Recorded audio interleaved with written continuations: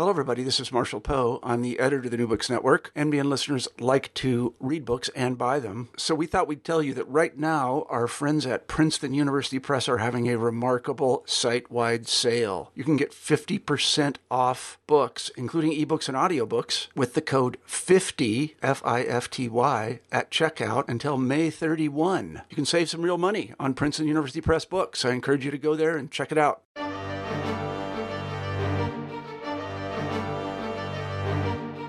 Hello, everybody, and welcome back to New Books in German Studies. I'm Craig Servillo, the host of the channel. Today we'll be talking to Dr. Sandra Ott about her excellent new book, Living with the Enemy, German Occupation, Collaboration, and Justice in the Western Pyrenees, 1940 to 1948, published by Cambridge University Press in 2017. Dr. Ott, hello, and welcome to the show. Oh, hello. I'm glad to be here. Thank you for inviting me. Yes, well, no, it's our pleasure. I'm glad to have you. Dr. Ott, we like to always begin these interviews by having the author tell us something about themselves. Well, I grew up in Pennsylvania in a very small town and went to Pomona College in California as an undergraduate where I read English with an emphasis in creative writing. And I then, in my junior year, went to the Outer Hebrides, which was my first taste of anthropological fieldwork. From Pomona, I went to Oxford University and did all of my graduate work there. And during the course of my fieldwork for my master's, my MLit at Oxford, I worked on an Irish Gaelic-speaking island off the coast of Donegal in Ireland. And then for my DPhil at Oxford, I went to the French Basque Country for the first time as an anthropologist, as a social anthropologist. And I worked in a Pyrenean community that was really at the end of the road in those days in 1976. Lived with a family for just over a year, and I have been back to that Basque community every year since 1976. And because I lived in Britain for almost 30 years, it was easy for me to go back to the Basque Country on a regular basis. And during the course of writing my second book, I really became interested in archives. My second book is really a study of 4 different Basque communities and how their members responded to the Germans during the German occupation. And this particular book that's just come out is the product of that early interest in archival research. So I'm a social anthropologist who has one foot in anthropology and ethnography, and also I feel like I'm an adopted historian, which is an exciting new field for me. Fascinating. So you mentioned that this particular book has come out of your research in the archives and sort of your long-standing trips to this region. I'm wondering if you can elaborate on what kept you going back to that region, and talk about the nature of the people there and the people you've come to know. Just give the listeners a little bit of an overview on why you became so interested in that region. Yes.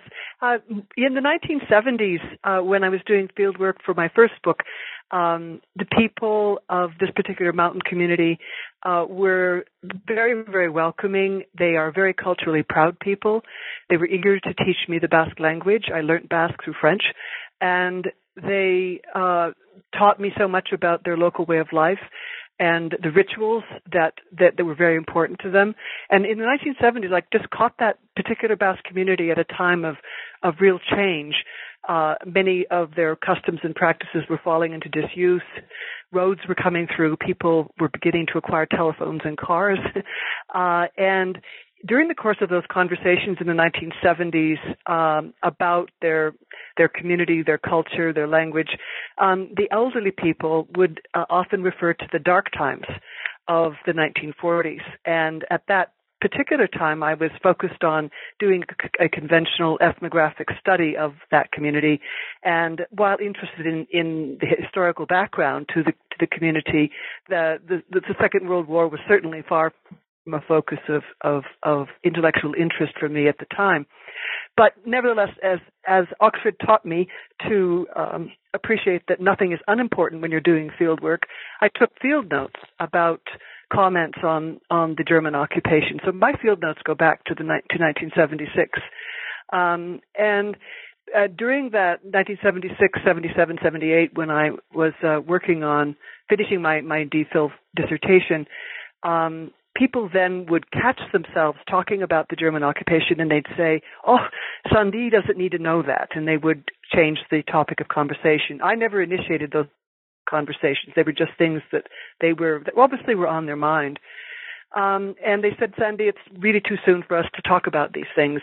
And during that initial period of field work, I worked a lot in the town hall archives, and was as anthropologists do, I was collecting genealogical information from the birth, marriage, and death records. And I came across an entry in the Ledger of Deaths for the 1940s, and I came across the name of a young man, age 19, and the priest had written in the margin, died in Buchenwald in August 1943. And I went back to my Basque household, and the woman of the house was always very interested in knowing what I was learning, both out of self-interest and just curiosity.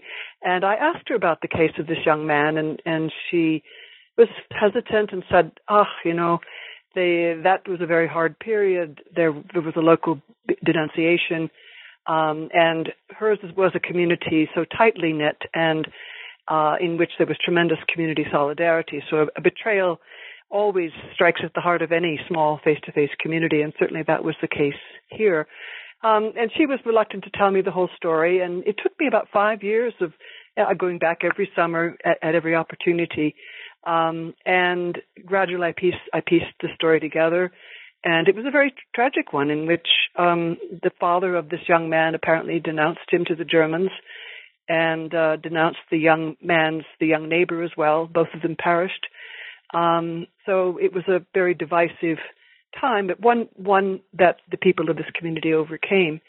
And my relationship with the people was solidified not only by my constant interest in them and affection for them, but my first book, The Circle of Mountains, was also translated into French, and it would be a bestseller if it were still in print, because the people over there really love that book, because it is a glimpse into a past that many of them, the younger generations, don't know about.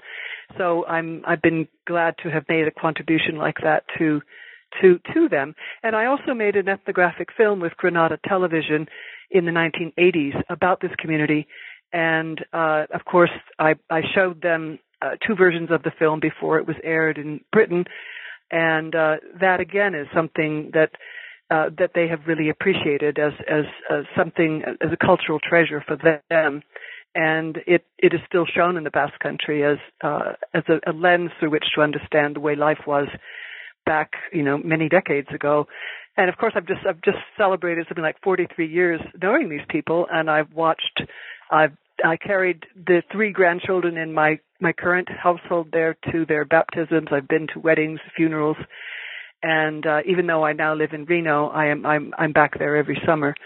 And when I had a gap in my academic career, I was a university administrator at Oxford for 13 years. And when I came back to the University of Nevada in Reno, that's when I had a chance to shift from social anthropology into history. And I had decided to focus on the experience of German occupation, and so combined field work with starting with archival research. And in 2003, when I started my field work again, of course I had been back every year, but when I told them what my new research interest was, the German occupation, the experience of daily life under German occupation, the people said, "Oh, Sandie, now you're too late." It was too soon in 1976, and they lamented that now it was going to be too late because so many people had died already. So their response to me, my interest in a very difficult topic, because it entailed not only what constituted resistance, but also what constituted collaboration. I had many people coming to me, wanting to talk to me, and so that was my second book, and it was the first step for me in understanding the occupation.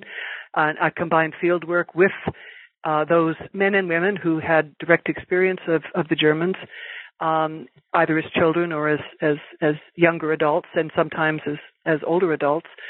And that was that provided a really firm groundwork as well for the book that's just come out. And I am very gratified that people trusted me, and they would often say, we're glad that you're writing this book because it's really time that people understood what happened in these difficult times. So there was, and there are ethical issues involved in working on something that involves tragic events in people's lives, and people did things that they would probably be very unlikely to do in times of peace. And anyway, the research for the current book, really made me I laughingly say an archive junkie, because the archives are such fun to work in, and trial dossiers were an anthropological treasure for me, especially when they contain letters and photographs and the kinds of things upon which I could draw to reconstruct the experience of daily life during the occupation and also the post-liberation years. Thank you for sharing in that level of detailing. I think it's important for people listening to understand that not only when we do these large projects, that we're dealing with real people, with real lives. They're not some abstract thing.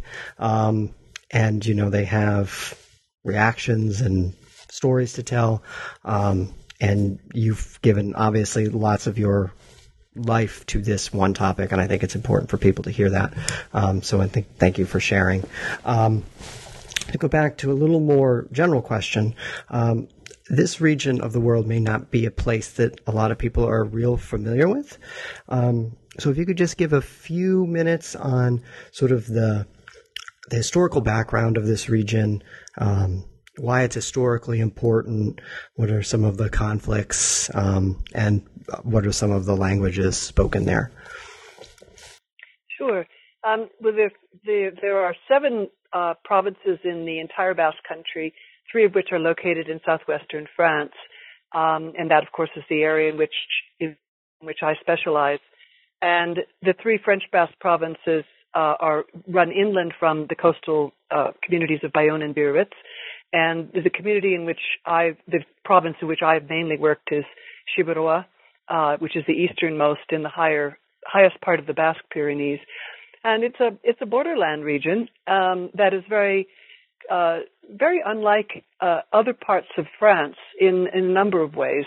The Basque language is not Indo-European. It's a language unto itself. And it is also, as a borderland, an area of multilingual and multicultural people. And certainly from the first half of the 20th century with the First World War, the Spanish Civil War, and then on its heels, the beginning of the Second World War, there were many, many different nationalities in that part of southwestern France. There were White Russians, there were people from different parts of Eastern Europe, displaced people, and so it was it's an unusual region because of that, and also in terms of the context for my own work on the German occupation. There was a huge exodus of exiled Spanish Republicans who fled Franco from 1937, 1938, and 1939, and many of whom stayed in that part of southwestern France. And their story is also part of the stories that I try to tell about the experience of the German occupation. And so the Basques are they're also culturally very unlike other parts of France. They have a very distinctive culture in terms of what's important in the rural. It's very rural in the French Basque Country.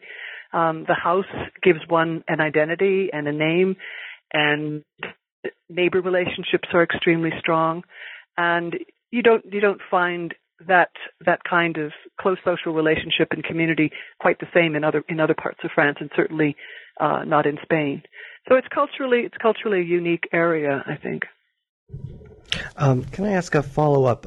You mentioned in the book, in the early stages, I believe in the introduction, that even though they are so culturally different, that World War I was a sort of very important experience for people in the Basque region, that they sort of felt more French during the war. Was that something that was sustained, or was it just a brief moment of patriotism? No, I really think it was the starting point for French Basques to feel French for the first time in a very significant way, because so many French Basque men were drafted, called up to serve France, and many of them didn't speak French. And can you think of anything more terrifying than the possibility of going into the trenches and not being able to understand your commanding officer? And, the men had also they'd never traveled much. That it is a part of the world in which, even up into the 1970s, many people who stayed there had their social universe was very small. So the First World War, that together with emigration to South America and North America, certainly widened horizons. And there was a high desertion rate among French Basques during the First World War, because many of them did not think it was their war, and did not want to fight for France. So they would either hop over the Pyrenees into Spain and stay with smugglers they knew or relatives they had there, or they would often emigrate to the American West, where there were already Basques known. Chain migration certainly increased because of the desertion rate. But it was they really irritated the French authorities because they did not feel, some of them did not feel French. But those who did fight really they had to learn French, and they came back with a different sense of the world. And I think that was a turning point in terms of how they saw themselves. They still saw themselves as Basque first in most cases, but there was an attachment then to France that was new. Has there ever been a serious movement for independence? There have been movements that advocated for autonomy, that were sympathetic to the Basque nationalist movement on the other side, the southern side of the Basque country, but it's never really taken root in the same way. The people are very culturally proud, but and now they understand. The world has changed very much. Of course, now people are much more in touch with what the world around them. But in the 70s, for example, I mean, there were only 2 cars in the community. We had 2 telephones, and so it was very isolated. And I remember I worked for 3 years in San Sebastián in the southern Basque country in Spain, and when I would go back to this French Basque community at weekends, they really didn't have a sense of what I was doing and what it meant to be in the Spanish Basque country, because they'd been the other side of the mountains in the opposite village to sell their cheeses or to work as cheesemakers, but otherwise they weren't entirely clued up with what was going on the other side. I just speak of people who are farmers and shepherds. These are people whose primary concern are the sheep and the cheese and running the farm and the weather. And because it's a very rural area. Okay, yeah. Thank you for clarifying. I wasn't sure. I was curious if because I know that in Spain there's more of this clamoring for autonomy. The Catalonians, for example. Well, Basques today on both sides of the Pyrenees are watching Catalonia with interest, I'm sure. With interest, yeah. So you sort of mentioned in your last 2 answers that sort of community, hospitality are sort of central to their culture. And you, in the beginning of your book, discussed that you rely on sort of these anthropological concepts, hospitality and gift exchange, just to name 2. I'm wondering if you can explain those a little bit to people who, again, may not be as familiar with the concepts that you're using. As I tell my students here at UNR, be glad that you don't have an anthropologist trying to study you. We're very much a nuisance because we have to learn the language and we follow our informants around to understand their way of life. And that's exactly what I did in the 70s. And I'm a fixture there now. But when you do field work, you are constantly engaged in what we call observation participation. You're taking part in life. I learned how to herd sheep. I was a disaster at milking sheep. They took that task away from me because the ewes too often got cross and kicked my bucket, and I lost my milk. But as an anthropologist, you to me, if you do it properly, you engage in the way of life, and then you understand things like the importance of you watch people and how they interact with each other, and I got to understand Basque hospitality, which is there are certain rules, as there are in most societies, for welcoming someone to your table. Certainly, getting past the farmhouse door. If you get inside, that's the first step. And if you're offered food and drink, that is a sign of acceptance. And just to illustrate the importance of hospitality, and because it does enter into this new book of mine. I was sitting at the table in my first farmhouse with the widow who was my hostess, and a young French PhD student from Paris arrived unannounced, and he came in, and my hostess had heard about him. He'd been living in a neighboring village for about the same period of time as I at that stage, but he spoke absolutely no Basque, and the people of this community were very proud of me that I spoke Basque. I learned Basque. I made a lot of mistakes, which endeared me to them because I could laugh at myself. But this young man came in, and she, out of courtesy to me, invited him in, and he sat at the table, but she didn't offer him any food or bread or cheese, which is, wine, bread, or cheese. And that is the normal thing. If you get inside a Basque farmhouse, that's what you're offered any time of day. And so he knew so little that he didn't even know how deeply insulted he was, how insulting she was to him. And then to top it all, she asked me in Basque to go herd the sheep, and she knew that he had street shoes on and had no idea how to herd sheep. And the poor man just had a terrible time. And he came back, and she still didn't offer him anything to eat or drink. And there's an example of when the door is, closed, you're not accepted.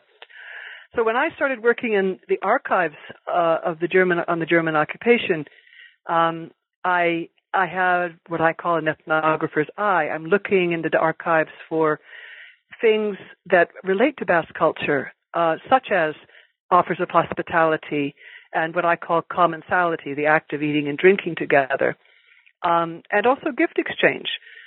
Because in my anthropological fieldwork, much of my first book was about gift exchange in this particular community. They exchanged gifts of blessed bread every Sunday, and it was called the gift of life. So I knew anthropologically I had background on the importance of gift giving and reciprocity. And the same thing happens in rural Basque culture in the 70s up until very recently. Particular neighbors returned the favor by helping with the experience of death. When a household lost one of its members, the neighbor would take over the work of the house and the farm. So there are all kinds of examples of gifts being exchanged, and gifts not in the sense only of physical objects like blessed bread, but also services.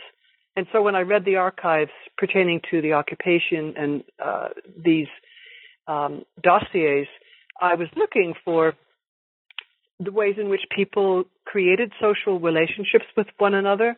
And people do that through things like eating together, drinking together, exchanges of hospitality, exchanges of material objects and services.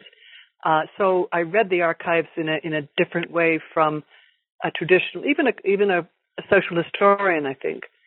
And sometimes my colleagues in French history tease me and say, how on earth do you have the patience to, figure out who knew whom and, try to trace patterns of sociability. But that's a lot of the kind of research that I did for this book. You mentioned also in the book that the Germans, even before the Nazi period, had a tremendous interest in this region. They would send people there to learn the language, learn the culture. I'm wondering if you can explain us why that is. Where did that start? Yeah, I was fascinated by this too. I hadn't appreciated it before, but the German scholars, going back to Humboldt even, they're very much interested in the Basque language.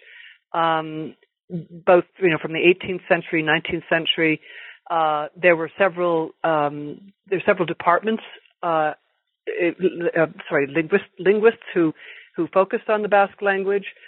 Basque was taught in a number of German universities in the 19th and 20th centuries. So Germans also, long before even the First World War, had an intellectual interest in the Basque notion of homeland, and some Germans saw it as very similar to the German notion of Volk, and the German notion of community. And of course, as Hitler came to power, that all took on a new kind of interest with the rise of National Socialism, and some Nazis looked to the Germans as a possible people who would fit in their new order for Europe as Aryans, because there was in Basque nationalism in the late 19th century a singularity of being Basque as a race, and the Germans took a particular twist on the Basque race as being special and superior, that was their own twisting of the notion of Basque race, but they tried to some saw it as fertile grounds for being part of Hitler's new order. That never gained ground. I was very interested that sort of Werner Best took a real keen interest in this region, and sort of looked out for it, and thought that they could somehow be their own thing under, a German occupied or dominated Europe. It was something that was totally new to me. I didn't realize that they had such a profound interest in this area for so long. And then, so that leads me now. We'll jump a little bit forward. So we have the war. France loses. They're occupied. What, in a general sense, is German occupation in the Basque area like for the average person, given what you just explained, that they sort of saw them as racial equals, sort of had an affinity for their culture and their language and so forth? And I think it's important to remember that didn't include all Germans, certainly all the Germans who were posted there as soldiers during the occupation. I think that I know that almost with very few exceptions, the Basques certainly did not welcome the occupiers. They because of their own sense of cultural distinctiveness and what region likes to be occupied by a foreign authority. In having lost a war, having your houses and your businesses requisitioned by the occupying authorities. I think the general message and this varied across France, but in that part of southwestern France, the Basque coast was occupied straight away in June of 1940, and there was a concentrated German presence on the coast that certainly from the beginning probably created many more tensions than were felt eventually in the interior lands where there were fewer Germans. And how people react to the Germans very much depended upon how the Germans behaved. And to begin with, by all accounts, and it varied across France, but often the Germans to begin with were courteous and liked to present themselves as, the polite, well-turned-out victor. And sometimes that impressed people. And as the occupation went on, certainly by 1942, tensions increase, and once German violence against local people began to take place, the attitudes harden. But the experience of occupation for so many was a matter of getting on with life. You've got to make the best of your circumstances. You don't want the Germans around, but they're there. And what do you do? And so I found in the dossiers and also in listening to people who had direct experience of the occupation that you, as I said earlier, you made choices that you wouldn't ordinarily be forced to make. And you did things that some you probably would never have dreamt of doing to protect your own interests, those you loved. And people often, the one thing I wanted to emphasize to you too is that unlike other parts of France, German officers who were posted to the Basque Country often had very long deployment there. And some of the Germans about whom I've written in this book were there for a year and a half, sometimes almost 2 years.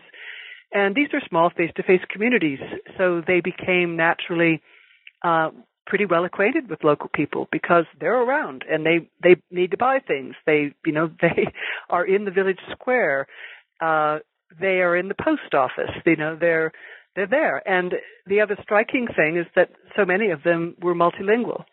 And one of the Germans about whom I write learned Basque, which is a difficult language. He also was fluent in English, Spanish, and French. So that made the experience of occupation quite different from other parts of France where Germans were only fleetingly stationed to certain places and were very much more on the move than they were in this Pyrenean borderland. So that adds a different layer, and I think going back to your earlier point about why this is an unusual region and why the occupation was a little unusual there, the duration of the Germans' stay there, I think again affected the way people responded to them and the events that happened. I haven't mentioned resistance. There was, of course, armed resistance. That was my next question about resistance. Yeah. I wrote much more about the resistance in my second book, War, Judgment, and Memory in the Basque Borderlands.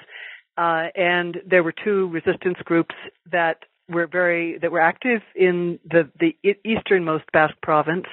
It was de Gaulle's Secret Army and a right-wing, very conservative, mainly outsider resistance group that operated all across France, but they were outsiders, and that's important to understand as opposed to insiders, local men and women.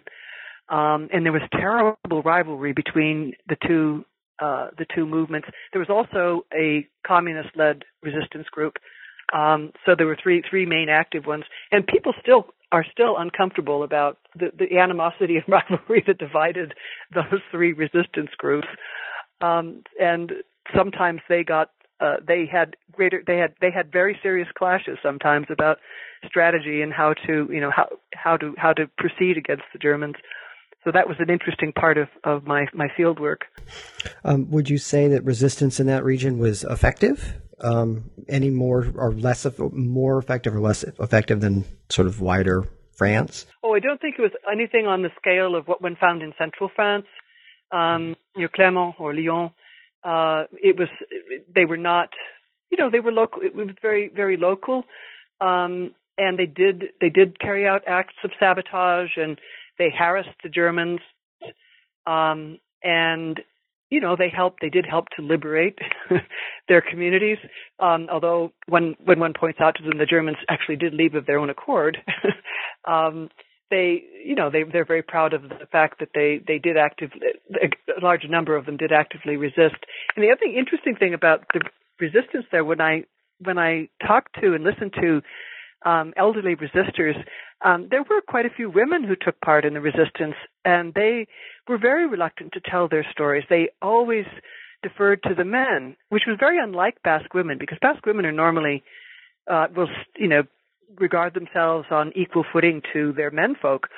But in this case, it was curious, and I the men would always come forward, and they, je fais la résistance. I was in the resistance, and they would switch from Basque to French to tell me about their experiences. And I think that goes back to our point about World War One, and how that experience of war made men feel French for the first time in a significant way. And I picked up on it when they would describe their resistance exploits and would revert to French as the descriptive language. Oh no, go ahead. No, I was just going to say about the women. Finally, I did get women to tell me about what they had done, and some of them would ride bicycles for 60 miles carrying messages on their bikes to different, either for working for an intelligence agency or network, and there were many trans-Pyrenean intelligence networks. So women did play a major part in the resistance as well as the men. I was going to ask if any of the women had eventually opened up to you as to why they didn't want to talk about their activities in the resistance, why they deferred. I think they were being very humble. I mean, it was, I think it was humility more than anything. I don't think they weren't bothered about claiming acts of heroism. They were very adamant not to be doing that. They said, when you know you have to do something, you do it. But their take was very different from the men. The men wanted credit. It was quite interesting. So now let's turn to the heart of your book, the second section where you have the case studies. And one of the things I really liked about that you included in the book was a list of all the names of all the actors in each chapter. It really helps you keep all the players straight. That was great to have that in the front of the book. And obviously you had 7 or 8 case studies, so we can't talk about them all. I'm wondering if you could pick 1 or 2 of your favorites and discuss those a little bit, and I'll ask you some follow-ups. But I didn't want to go through the process of picking specific ones because I wanted to hear what ones you really would like to emphasize. I guess I would start with the one that first piqued my interest in the archives, and that is the case of the spinster in the city of Po who befriended a Nazi officer, and I found that was the first dossier I opened, and at that time I wasn't focusing on the dossiers, but that's the one that got me hooked. So I'll say a few words about it. In the dossier, I found 29 letters from the Nazi officer to this woman in Po, and I thought that was an amazing window into a Franco-German friendship. And the dossier, the story, is a very interesting lens into how French women and German soldiers sometimes became friends, and these two clearly were friends. I don't think they were lovers, but the Nazi officer was certainly manipulative. As you know, having read the book, he would begin his letters to Lulu, is the character's name, by commenting on the friends in common that they had, and their sexual trysts and liaisons and their follies, and would move on to maybe comment about the war, this wretched war, when's it going to end.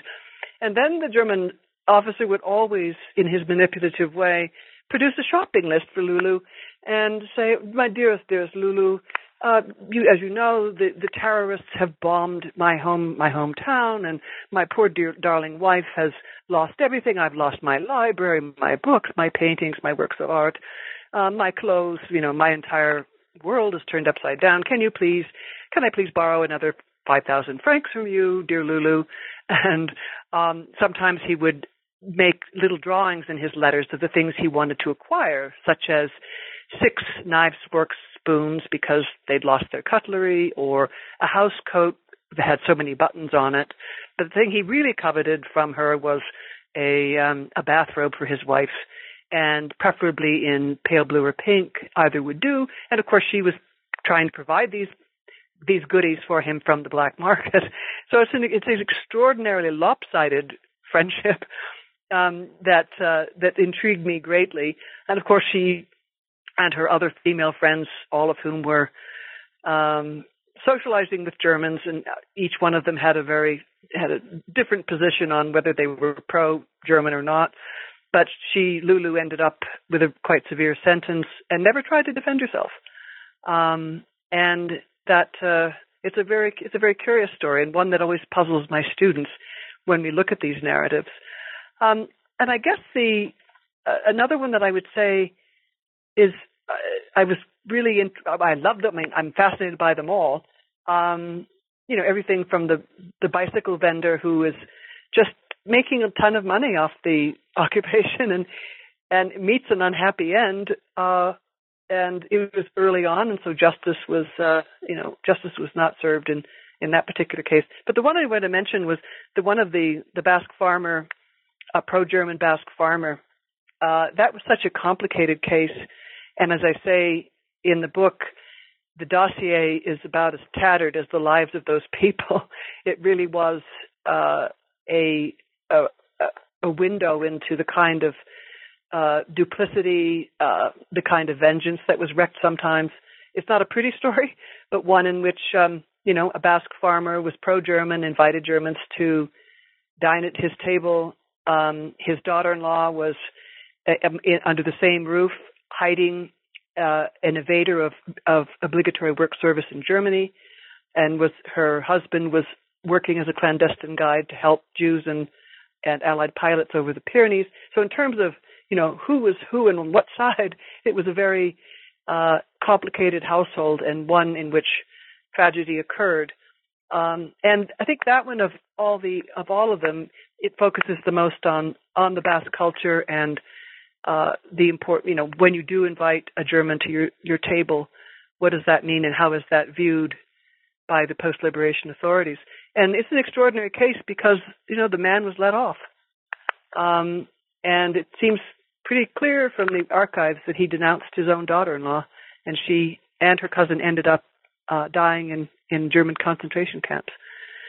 Anyway, each one of the stories is a window into human folly and vengeance and duplicity, and there is quite a lot of sex involved too. Yes, and I'm glad you brought this particular one up because I was also very curious as to why he got off, because he was pretty clearly get from your book very clearly guilty. So you do something with these stories that's really extraordinary. So you rely on trial testimony, trial documents that you had to get special permission to see. They had been classified. Are they still considered classified now? Things have opened up, even since, certainly in the last 5 years, and I think it was 2 Christmases ago, many more of the files were opened up, and I'm not sure that all of these are open to the public now, which frustrates some people who want to know about their families. And I have had people ask me if I could help them understand better what happened to their loved ones. I've been very careful about that because I was under oath, so to speak, to protect the identity of people about whom I write. The archives are much more open now. So these files aren't even. Oh, yeah. I'm sorry. No, I was just going to say that these files are not even open to people who are concerned with their own relatives. No, and that is something that frustrates family members sometimes. But it's interesting because I had one gentleman come up to me in the archives in Pau, and I'm a familiar face there, and a lot of the regular archive readers are working on local history. But he came over to me and he said, "I'm in my 80s, and I understand you're doing research on what collaboration meant during the German occupation." I said, "Yes, I am." And he said, "I want to thank you." He said, "It's we've been silent for too long about what happened." And he said, "I think it's important that the truth come out." And he said, "I'm glad you're British American," because he said, "I don't think if you were French you'd be so fair in your treatment of these texts." And I said, "Well, wait for the book before you tell me that. I hope that's what I'm doing." So that was a real expression of trust. I've had other people, say, particularly when they want to vindicate a family member who was wrongly accused of collaboration. The thing to remember also, Craig, is that the newspapers of the time carry people's names and stories. I mean, you can see who was charged with what, who was accused and being interned. So in a way, it's people could figure out exactly what was happening to some extent. And some of my Basque friends over there who have read the book and obviously can read English, and they really would love to have a French edition of it, but I think many of them feel it's still too soon because there are, there's a small world and small face-to-face communities, people don't know everything, but even if you change people's names and change locations, some of the stories will be familiar enough. It's quite possible that perhaps it is too soon yet, but we'll see. Right, and so did you find using these documents challenging? With anything having to do with trial testimony, you have to sort of read between the lines and be very careful how you use it. So I assume you were able to, like you mentioned the newspapers, you were able to corroborate a lot of this with other local sources? Yes, indeed. And I've drawn upon the local press, which of course the local press was extremely political, of course, and censored during the occupation, but the post-liberation press was as well. So I've used the press to a great extent. I've used diaries. I've used letters. The memoirs, a flood of memoirs, came out, particularly after the year 2000. A lot of self-published memoirs, and you have to be very careful with memoirs because why do people want to tell their version of a story? But they're interesting. And the documents themselves, I've read over 300 of them, of the dossiers, and so you do have to treat these documents very carefully. You have to remember that they're written looking backwards. They're written post facto. They're as post-liberation, testimonies of the past, and people lie. Certainly, yeah. And the case of the black market bicycle vendor who was executed, I came across his main accuser in another dossier, completely unrelated, in which he told the same court and some of the same magistrates that somebody else had denounced him. He didn't mention the man's name he'd accused of who got executed. So people, for whatever reason, don't always tell the truth. And in telling the stories, I'm currently writing a paper on what I call my ethnographic approach to trial dossiers. And how do you find the story? Because I wanted these to be readable and accessible. And it's like detective work because you have to be patient. You have to look at detail and read deeply and widely to try to piece the story together and taking into account the different voices you hear.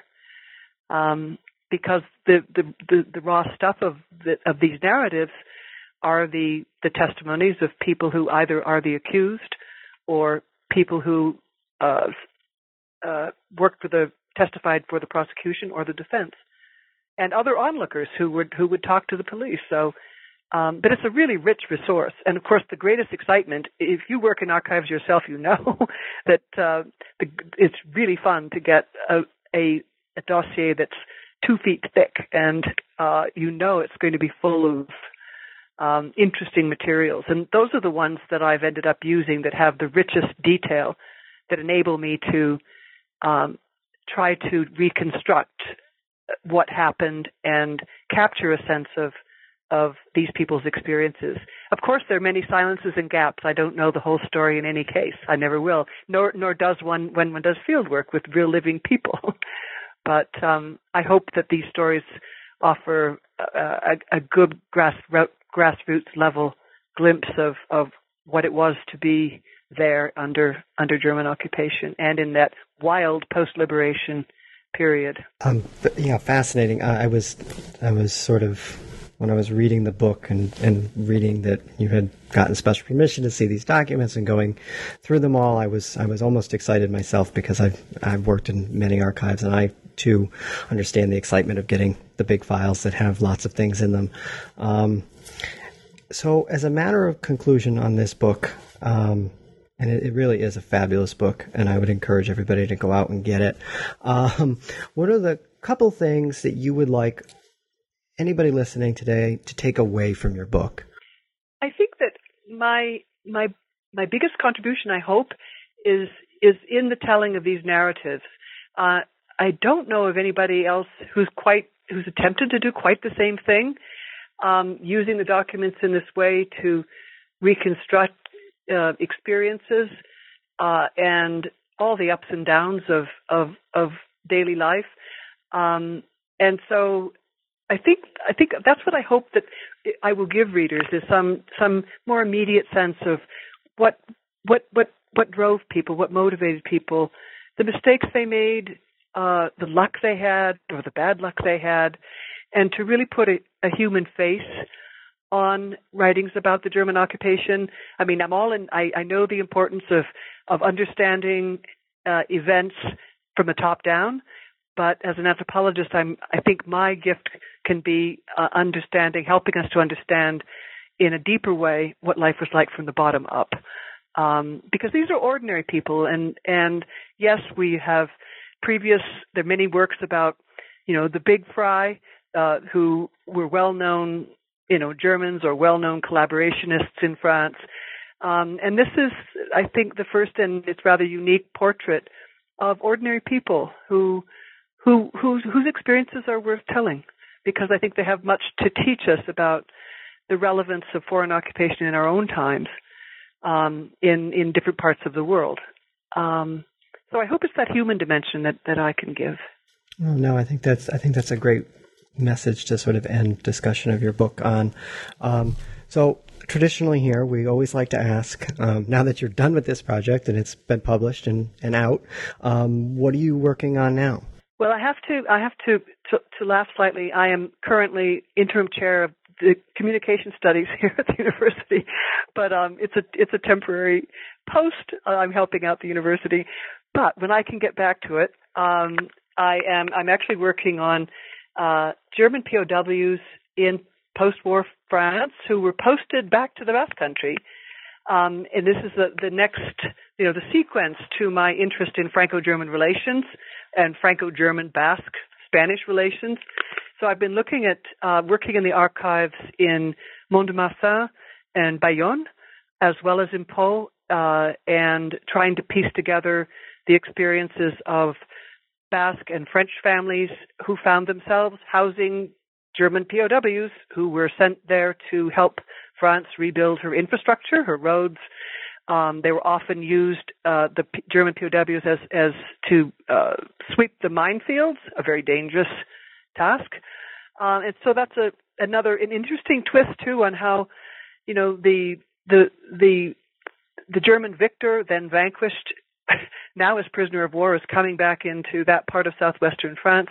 And the oddities I'm finding of sometimes people, the local families regarding them as members of their family almost. It's quite bizarre. But stay tuned. That's something on which I'm working, and I'll be over there this summer. We'll be continuing that archival research, and we'll probably work in the archives in Bordeaux as well. And lastly, I am about to embark on a book about cheese. So that is something completely different. Okay, yeah, we can all get behind that. We can all get behind cheese. Well, both of those sound fascinating. I'm hoping that when you're done, I can have you back on the show and talk about it. Thank you so much. Oh, you're welcome. And no rush, I know you got lots of things going on. I also want to thank everybody for listening today, and that we will see you all next time.